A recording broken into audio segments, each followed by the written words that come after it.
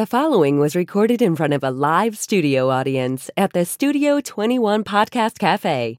This is the United Podcast Network. It's the Cigar Authority After Show, and it's brought to you by Roma Craft Tobacco. Since 2010, Mike Rosales and Skip Martin have focused on the simple and time-honored task of combining quality tobacco, experienced craftsmen, and the right amount of time to bring you cigars worthy of the legacy of the centuries of premium cigar craftsmen that came before them. Whether you are revisiting the anti-prohibition era mindset of intemperance or getting in touch with your more primal side with a Cro-Magnon and Neanderthal, you are sure to find a blend in the Roma Craft house of brands that fits the exact balance of flavor, strength, and body you are looking for in that moment. When you're finally able to take a short break from the world to relax and enjoy a cigar, the last thing you need is a complicated sales pitch. Simple, yet substantial. Tobacco, talent, time.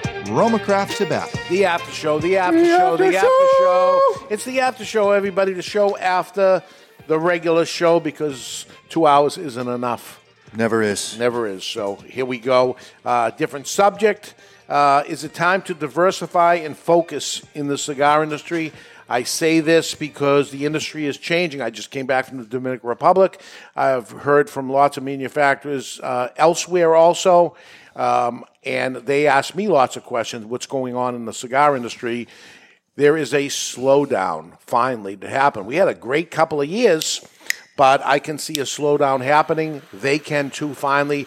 I made this call in November and saying you're going to start seeing things slow down. We have, taking nothing away from how great it is, because it is a new high for sure. Over 400 million cigars were imported in the U.S. It's the highest it's ever been. In my 37 years in the industry, it was bigger than 1996-97, which was over 400 million. Now, during that cigar boom, there was a bunch of Don Nobodies. Everybody was in because the barrier to entry was very, very low. Yes. And everybody was trying to be everything to everybody, and then the boom dries up. All these companies go out of business. And what happened with the brands that later become legacy brands? Did they have to streamline their portfolios, or did they continue to be everything to everybody, and just because they streamlined? They had to, right? Yep, they did. So one thing that I'm seeing is brands discontinuing cigars that I thought we did okay with, bigger name brands, and they're saying, okay, we're not making this anymore. And I'm kind of scratching my head. Well, it's because they need to trim the fat. They can't be spending, they don't have as many rollers as they did 3 years ago. Right. So they have to shave off the stuff that isn't moving as well and really focus on the brands that are going to carry them through the drought. And some of these lines are monstrous size lines, not for that manufacturer, but it would be bigger than any small manufacturers. And Correct. They say, okay, we're not going to make this anymore, which is amazing, right? But they're seeing things. All this discussion was happening. I was sitting with a bunch of different manufacturers having this conversation. And that goes to manufacturers. On the other end, and I haven't had many conversations with other retailers when it comes to this too, is retailers got into lots of different things. And maybe they have their own brands that they not only sell in their own stores, but they end up selling it elsewhere also. Maybe they have cigar bars attached to their cigars. Maybe they have different other businesses going on at the same time. All kinds of different scenarios end up. We have one manufacturer that grows tobacco. Retailer That grows tobacco. You got all these different things that people have diversified. The two safe things through the pandemic, as far as business went, was alcohol and tobacco. Yes. Consumption was up on both dramatically. Now consumption, my guess is consumption is going to go down. The economy is getting hurt. People have so much disposable income. Plus, we have other things to spend our money on. We can go to restaurants. We can go to ball games and concerts and things like that. So now we weren't in competition with anybody. That you could drink and smoke, but there wasn't much else to do with your money. Now you got to fill your gas tank up. That is something to be said for that. And what I have seen so far on the sales floor is people that were buying, say, $10 cigars by the box have dropped down to $6 cigars. They're buying the same number of cigars. They're consuming the same amount of the product. However, they only have so much expendable income. Correct. They're reducing the price. Absolutely. And that's exactly That's the what first happened. sign anyways. That happened in 2007. So the economy dropped and behavior ends up changing. Some of them smoke less. Some of them smoke less money. And some of them smoke less amount. And sometimes both. Sometimes they actually stop because there's no addictive quality to this product, so you actually don't have to do it. If it comes down to buying baby formula, which you can't buy, but let's assume you could buy baby formula, filling your gas tank or buying a $10 cigar, most likely you're going to not do the $10 cigar. Correct. Looking at our huge inventory that we have and totally diversified in the types of cigars we have, is it time to slim that down? Is it time to have less ultra premium cigars? As prices are going up to everybody and everything, the manufacturer should, and I see, again, you can't stop all the work that was done to this point. There's so many new things coming out for PCA this year. Some of them ain't going to make it. Right off the bat. The majority of them, I don't think. Correct. And then the strong are going to survive. And some of these little companies aren't going to make it. Some of these little stores aren't going to make it. And that's how I always thought. But the bigger they are, the harder they fall. So even some big companies that they are geared up and going to the Dominican, looking at these factories that have massive amounts of people, their nut every single week is astronomical. And they can get hurt too. Yeah. So all these things, looking at it, I went there for a few different things. But when I got there, my eyes opened up. And what I didn't go to is say, should I be making changes here in my business? You have taken on a lot more value cigars, right? Like the Buffalo 10, the Montosa, the Terra Nova. Those are all things that people may be drawn to as they're trying to cut their costs. Yep. And then somebody comes out of this as the next Rocky Patel, Nick Perdomo, Mike Cusano, these things that grew at the end of the boom, that all of a sudden they were the shining stars of it. As this ends up happening, there's going to be shining stars. So there's something that can't be done anything about right now, which is the cost of shipping was already more than tripled. And now you add to that the fuel cost, which is up. So surcharges that go on top of that, it is the middle portion of the supply chain is more expensive than it ever has been. You may be able to make the argument, okay, somebody that wasn't growing tobacco before, maybe they want to expand their portfolio and start getting into farming because they can reduce their cost. What can be done about the shipping? It is nothing. Yeah, but they can't even reduce their cost on farming right now because the majority of the world's fertilizer came from Ukraine and Russia. There are no fertilizer. So there's no fertilizer. And if you're going to buy American fertilizer, they're out of employees. Yeah. There's tobacco farms rotting in the ground because they got nobody picking the tobacco. They're not going to end up. They're looking at it and saying, "I can't get people to do this. I'm going to let it go, and then let it just rot." In the tobacco, and there's a shortage of tobacco. But if they can't get people to pick it, unfortunately, when it comes to cigar tobacco, it's not a machine that goes through it and cuts the stalk and throws it up. It's hand picked. Right. And you're looking at 50 acres. You know how many people? And you got 14 days to pick that priming. Well, how many people is that going to take to end up doing it? All these things end up happening. Yeah, the DR had a huge issue last year. A lot of tobacco is picked by Haitians that come over the border into the DR. Yeah.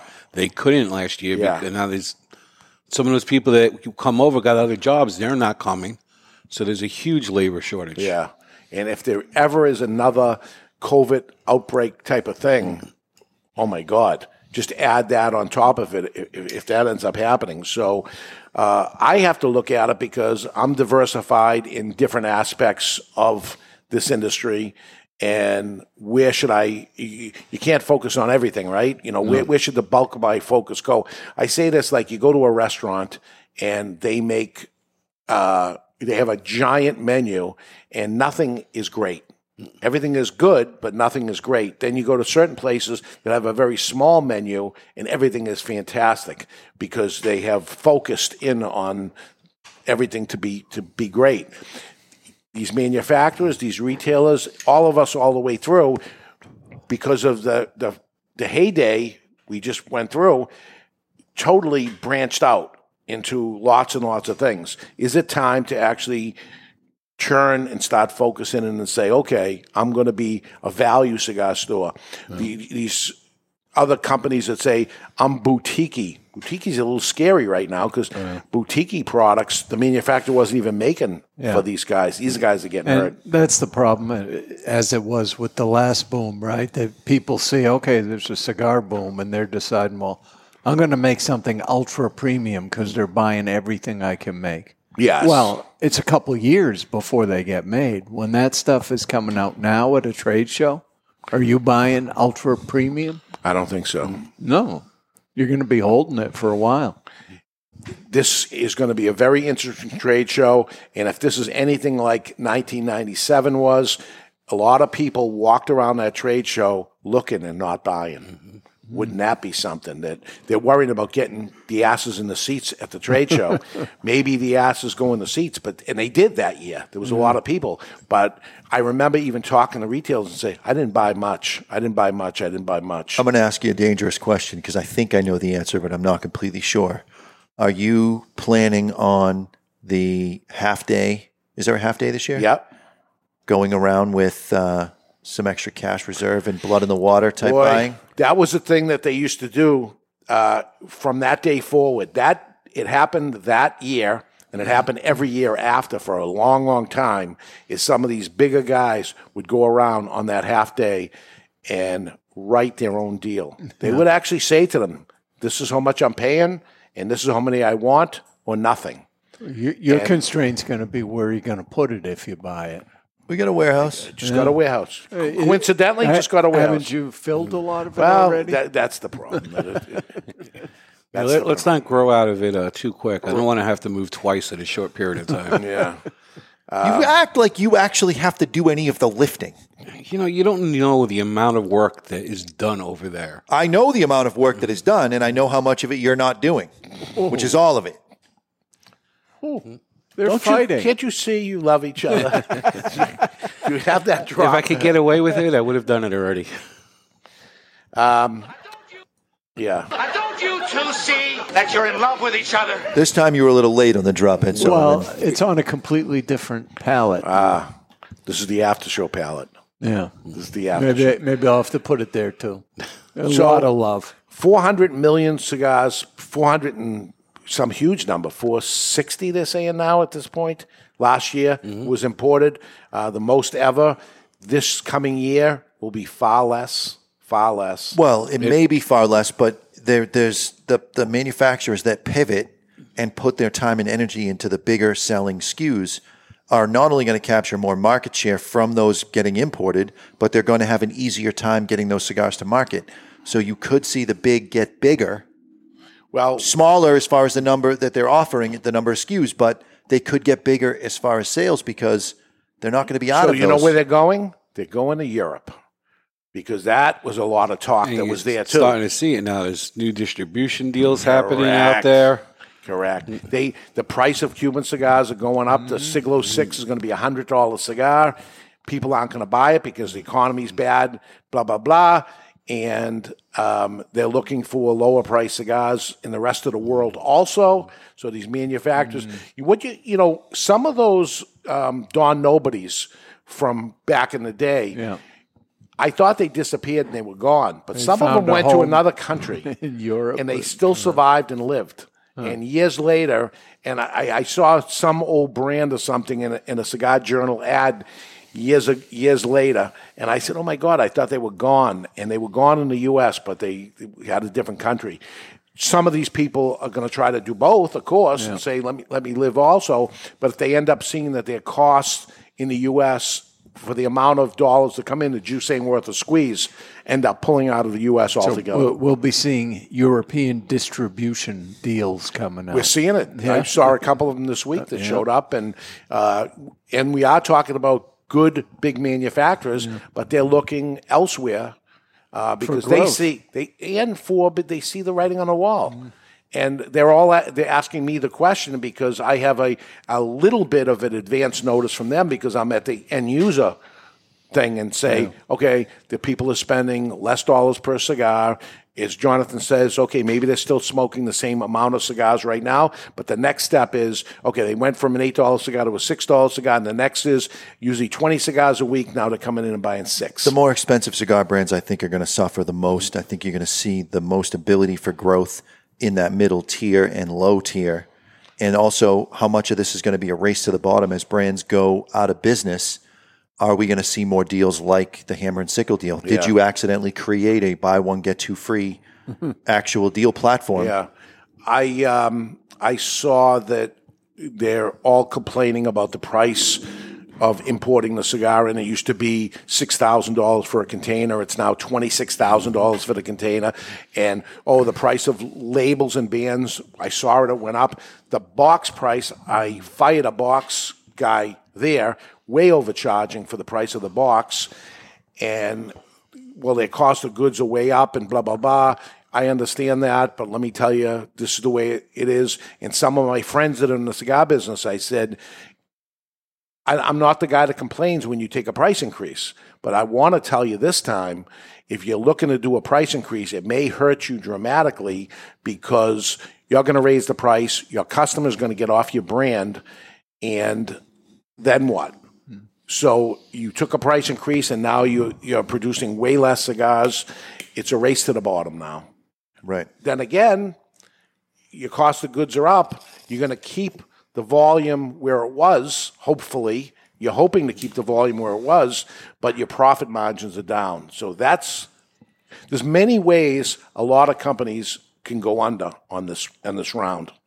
But if your profit margin's down, but you can make up the difference using Perdomo absorbing the S chip, if you can make up the difference, then isn't it worth it? Well, so what happens is, let's assume we're talking an $8 cigar. The $8 cigar goes up to a $9 cigar. The $8 cigar smoker walks over to his $8 cigar. It's now $9, and he says, no way, and he starts looking around. He's not going to an $8 cigar. He's going to find a $6 cigar. But maybe that he can stay on for the next 2 price increases. But you got the $10 cigar smoker that dropped because the $10 cigar went to $11. He starts looking around, and he jumps into that now $9 cigar. When it comes to ultra premium that you're talking about, nobody's coming down to it. There's nobody there that, you got a $30 cigar. The guy used to spend a $31 cigar. No, he's all by himself, and then he drops. Certainly, that's what happened in the boom, that these overpriced cigars were wiped out immediately. I was selling the overpriced, ridiculously priced cigar that at the time were $10 cigars, and I was selling them for $2, which is much like you're saying with Hammer and Sickle. That's a $10 cigar, and I just sold it to you for $2. All of a sudden, there was a whole bunch of those things. Yes, that will be me. We're talking out loud here as I'm thinking, am I the guy that's going to go and say, yes, I'm going to buy all that? I know what it costs to make the cigar. You cannot make that Hammer and Sickle cigar for the price I sold it for. You can't make it for that price. Right. Never mind import it, 41 cents S chip, put it in a box, band it, and sell it retail. No way.